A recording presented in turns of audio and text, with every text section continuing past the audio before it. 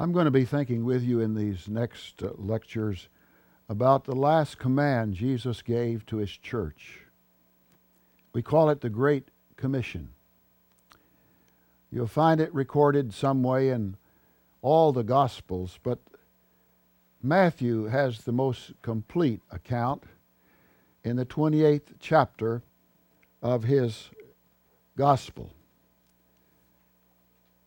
But I want you to see the context in which this command is given. You'll notice in verse 16, Jesus has gone to the mountain where he had told the disciples to gather. And then in verse 17, this is an interesting statement. When the disciples saw Jesus, they worshiped him. Now that, of course, is easy to understand. Jesus appears to them now in the glory of his resurrection body. It's only natural, I would think, in that situation to be moved to worship the risen Lord. But then the text adds, some doubted. Now, how do you explain that? Certainly, they have no question about the resurrection. Jesus appears to them now in the glory of all his resurrection majesty. But I wonder if what they doubt is their ability to move on now that Jesus will soon return to the Father in heaven. He's already told them he's going to leave. And I can imagine they doubt how they'll get along when Jesus is no longer with them. They've come to trust him. They've left everything to follow him. But now he's going to leave. And I imagine there's a great deal of anxiety, even fear. Some doubted. But then, as you'll note in verse 18, Jesus came up and spoke to them. Isn't that beautiful? He knows our doubts. He knows our anxiety. We don't have to explain our problem to Jesus. He knows about us than we know ourselves. He came and spoke to them. And notice what he says. All authority has been given to me in heaven and on earth. That's the way this last commission of our Lord begins, with the affirmation of Christ himself declaring who he is. In effect, he is here affirming that he is the Lord God Almighty, the Yahweh of the Old Testament. He is the God of creation. He is the Almighty, who has all authority on this earth, and that authority reaches to the farthest star. What an affirmation. If we would turn that statement of Christ around and make it our own confession, it would become, in fact, the first creed, or generally thought to be the first confession of the church, over in Romans 10, verse 9. You remember what it says? Jesus Christ is Lord.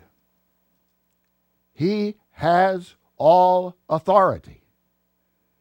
And that's where we must begin.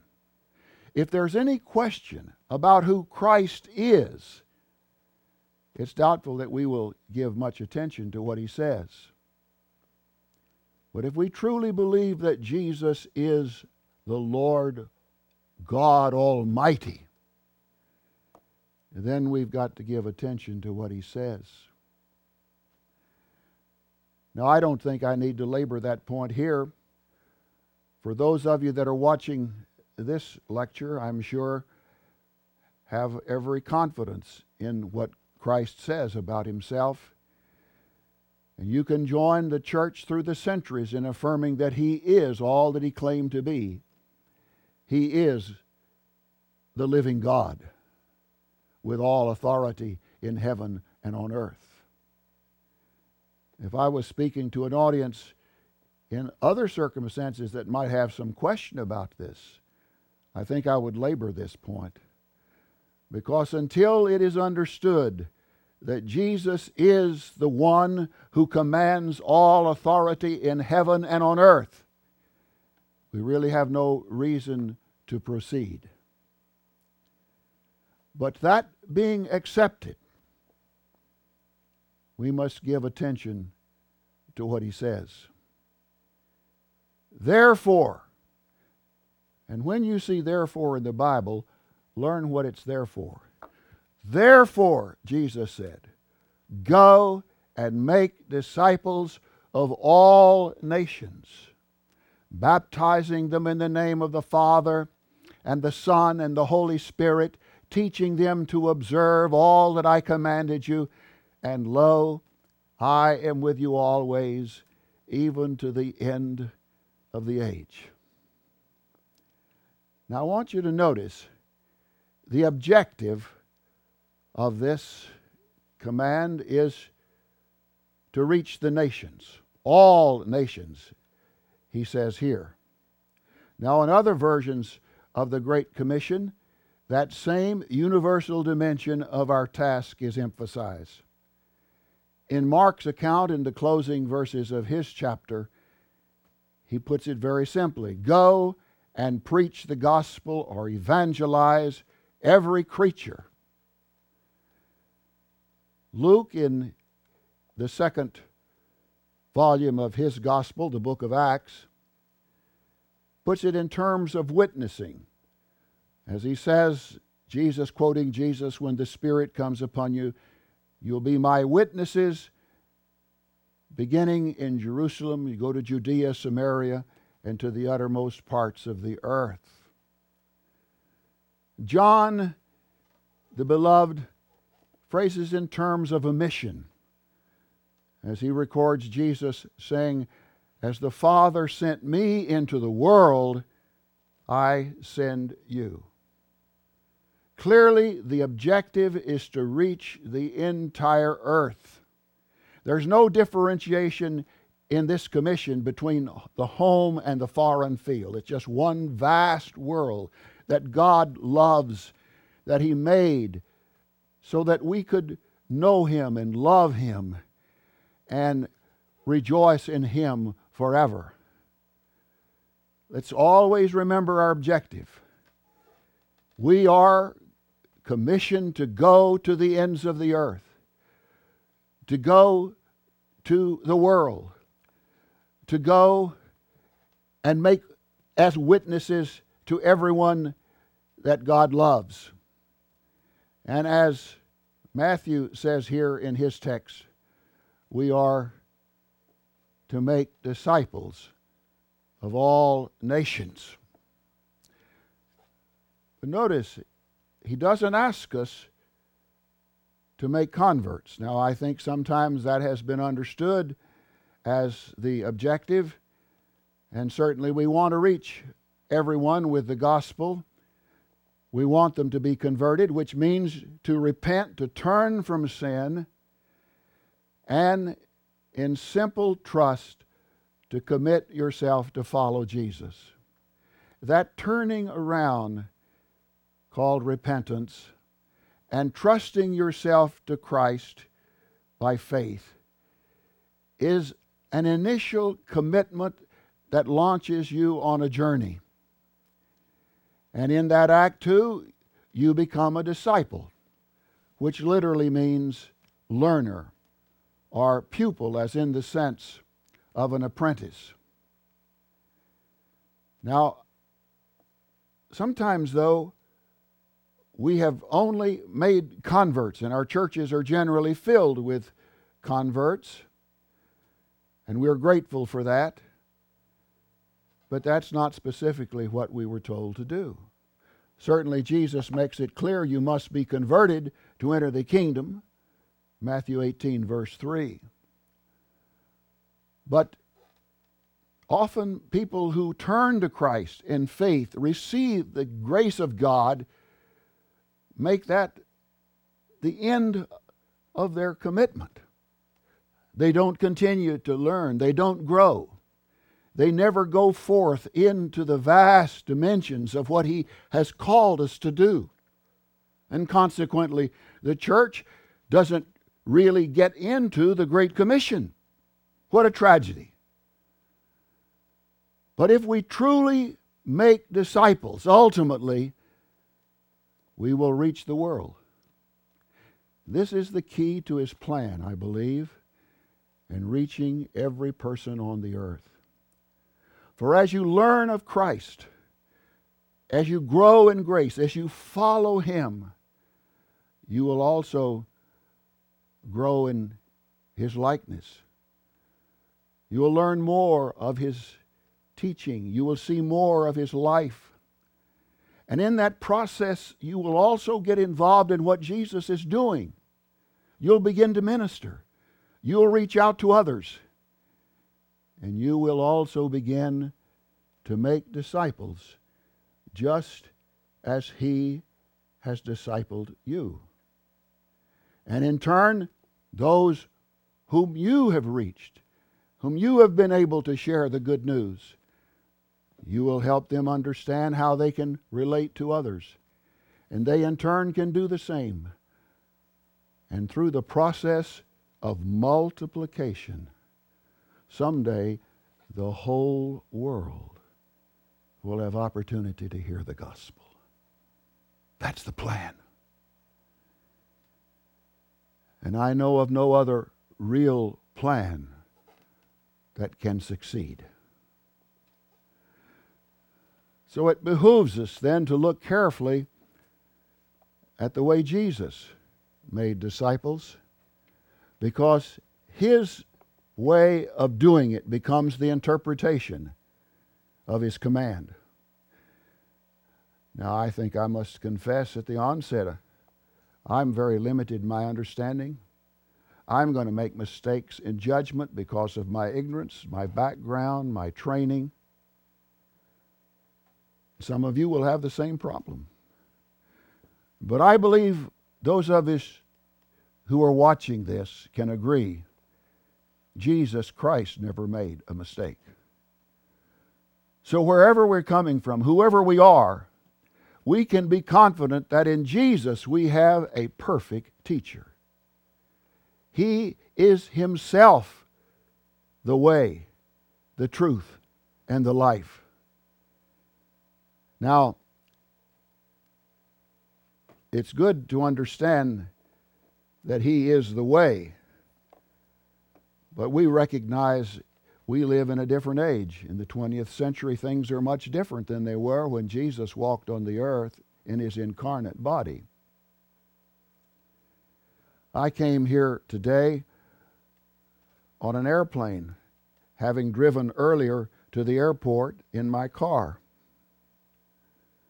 But if Jesus had come here today, how do you expect He would have arrived? I imagine He would have walked or ridden a donkey.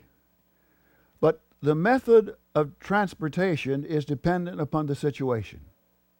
Methods will continually change as our conditions change. And we've got to recognize that our circumstances are different.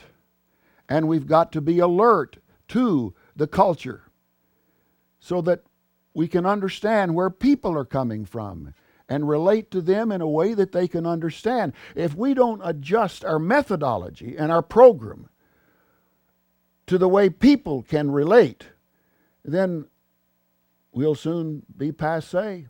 We'll soon be out of touch because they'll go on and not give attention. We've got to find appropriate ways to implement the Great Commission in practical experience. That's a given. And our methodology will change from time to time and place to place as we meet different conditions. But I want us to think about the principles that must undergird the methodology. Principles, if they are valid, will not change. They will be true in every culture, in every situation, in every age. And if we can identify some basic principles in the life of Jesus, then we have some guidelines by which we can direct our own lives and also help us learn the methods and the programs by which they can be implemented. And we're going to begin in this first lecture with the principle of incarnation. That's where we first meet our Lord. When we're told he renounced his own rights, or as it's sometimes translated, he humbled himself and took the form of a servant and became obedient unto death. Now, that was a self-renunciation of incredible consequences that it will take us the rest of eternity to comprehend. But that's where we begin. When Jesus actually assumed our identity and became one with us, bearing our sorrows, carrying our griefs, and finally accepting in his very body the consequence of our sin and bore it to Calvary. And that commitment that Christ made when he came into the world brought into focus what was eternally true in the heart of God, that was visible when he created the earth and made a creature in his image and breathed to us the breath of life. For God loved what he had made, and he wanted a people to be raised up who would learn of him and never cease to praise him. That was his commitment. That was made in the beginning, knowing that we would turn to our own way and bring upon ourselves the judgment of sin. And so it had been determined before the worlds were made that Jesus would be slain. That was his commitment. That was finally brought into our human experience when he came into the world and accepted our identity. The cross was inherent in the incarnation, and we will see the implications of that more as we progress through this study. But that determination to be one with us is brought into bold relief in the way he chose to enter our experience when he was born in a manger. If you had come into the world, would that have been your choice? With Jesus, this was no accident. This had been ordained before it ever happened. It had been prophesied, of course, through the Old Testament, but it had been determined in advance that he would accept a place among us that would clearly authenticate his desire to be one with us. We don't know very much about his early years.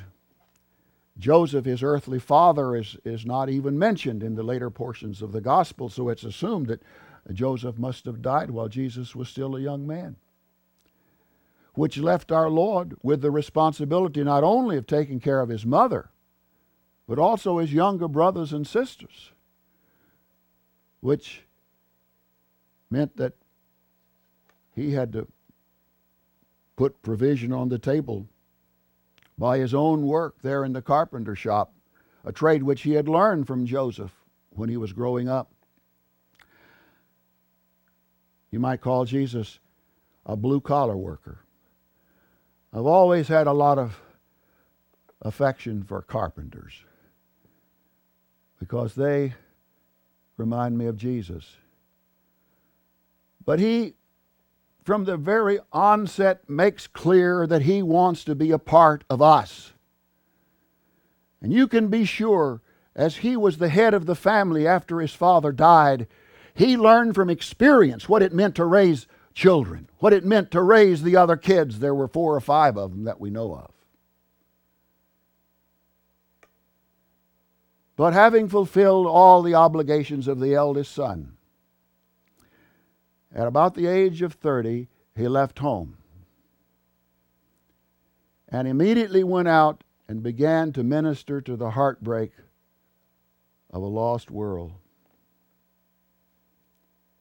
He was sensitive to the feelings of people where they hurt. He clothed the naked. He fed the hungry. He opened the eyes of the blind. He delivered those who were possessed of demons. And he was continually preaching the Word of God and calling people to the kingdom. Yes, Jesus showed the world that he cared. In very tangible ways, his servanthood was obvious. And it's not surprising for that reason that multitudes of people were attracted to him. Have you noticed that? The crowds that are mentioned in the Gospels. One time we're told 4,000, another time 5,000 men. If they'd counted the women and children, I expect there were 20 or 25,000 people on the hillside as Jesus opened the words of life. There was tremendous interest in the ministry of Christ among the common people because they could see he cared. The word had gotten out that here is someone who really wants to help us, who loves us. And yet he also recognized the real problem of the people in the midst of this tremendous social compassion. Over in the 9th chapter of Matthew, we read about one of these typical days as he's been teaching and preaching and healing all manner of disease. We're told he looked out upon the crowd and he saw the people were scattered and harassed like sheep that were lost without a shepherd.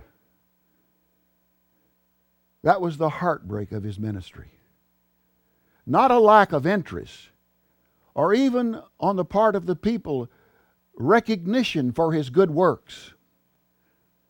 But he saw how superficial they were, how aimless they were, really not knowing where they were going.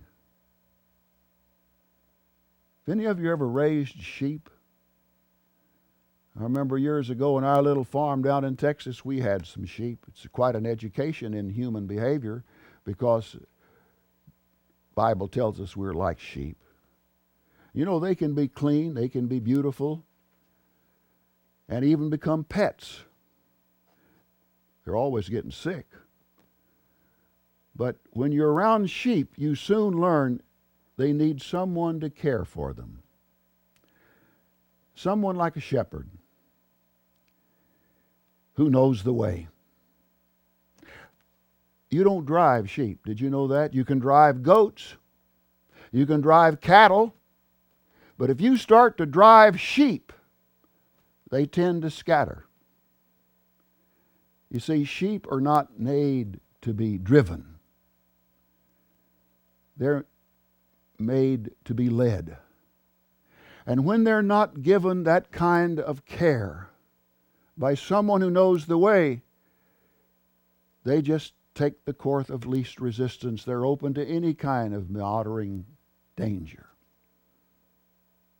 That was what Jesus saw when he looked at the multitudes. Here was a crowd, and they were interested. And many of them had heard his message and they had been healed. But they did not really comprehend who Jesus was or why he had come. They were lost. Oh, they had those that were supposed to give them direction. They had the scribes. They were the lawyers. They had the Pharisees and the Sadducees. These were the fundamentalists and the liberals who had been away to the Bible training schools. But the tragedy was, these people who were in privileged positions of leadership in the nation didn't love the sheep. The irony was, they didn't know the way themselves. They were lost. And so you have the situation of the blind leading the blind. What a tragedy. Jesus called them hirelings. You know what a hireling is? It's a person you pay to do a job. He's in it for what he gets out of it. But when a hireling sees the sheep under attack and his own life is in jeopardy, the hireling will run away. He's not going to put his life in danger to take care of the sheep. So you can see the problem that Jesus confronted when he saw the people. They didn't have competent men and women who loved the sheep and who knew how to lead them. And he told the disciples to recognize the problem and to pray for the solution. You remember what he said? Pray to the Lord of the harvest that he send forth workers into his harvest. Now recognize we always pray with the Great Commission in mind.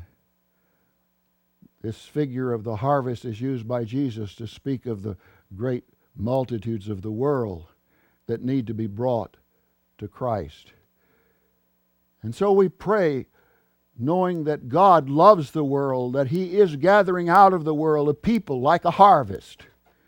But we don't pray in generalities. We pray for the solution to the problem, just like Jesus said. And what is that solution? That the Lord of the harvest send forth laborers into his harvest.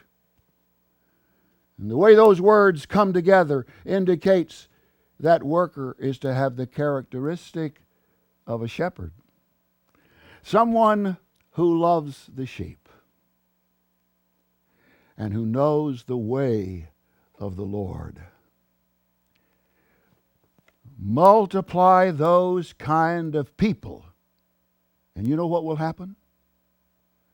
Someday you will win the whole world. That's the plan. And indeed, it's a way that all of us can follow. But it means accepting by our own choice the role of a servant. This is where we must begin. And this is the foundation upon which the Great Commission lifestyle builds. Some of you have read this book, The Master Plan of Evangelism. If not, I hope you will read it. For basically these lectures are built out of this book. And though I don't have time here to give all the scriptural references, I think you'll find as you read the book, there are ample references to the actual word of Christ in this study. Interestingly, though, in this book there are only 8 principles, and I'm going to present 9. Because when I wrote this book, I assumed that the foundation was so obvious I didn't have to try to elaborate. But I've lived long enough to realize just because something is obvious doesn't mean that it's recognized. For every page of this book is built on the principle of the Incarnation. until Jesus accepted this role voluntarily, flowing out of his commitment to the cross. Until that was accepted, you see, he really wouldn't have been relevant to this world. And that's why I want to begin here, because everything else I say builds upon this foundation. We must become a servant. We must take the servant's mantle. Now that's a decision that we make for ourselves. I can't make it for you. The preacher can't do it. Every person has to face that commitment as a personal response to the life and teaching of Jesus. And it will find expression in the way that we live, in the way that we reach out to serve a hurting world. It will take different forms depending upon the situation, but there will always be ways by which our life can respond to the need of people around us. And that's what brings opportunities to disciple. For when you are known as a servant, you'll never lack opportunity to make some disciples. And we should look around and see how people are being attracted to us. It's true of a church. If people don't seem to be interested in what we're preaching, I wonder if it's obvious that the people in the community recognize that we really care about them. Growing churches will have a great compassion for the needs of people. And that not only brings people to hear the gospel, it gives credibility to what you're saying. Of course, it's our responsibility to find the felt needs of people and then seek as best we can to meet them. I am part of a church near where I live that has any number of ministries to reach segments of society that have been overlooked and neglected. We have ministries to youth that are incarcerated in prison, teenagers that are hooked on drugs.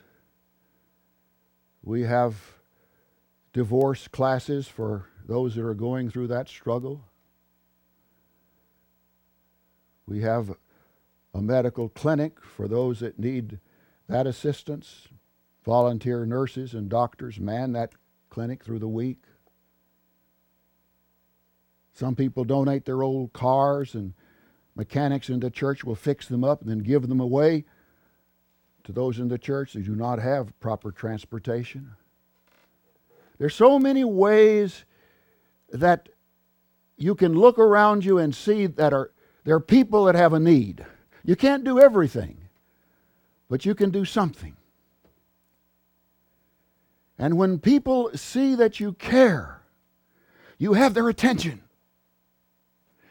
And seeking people in need is our responsibility.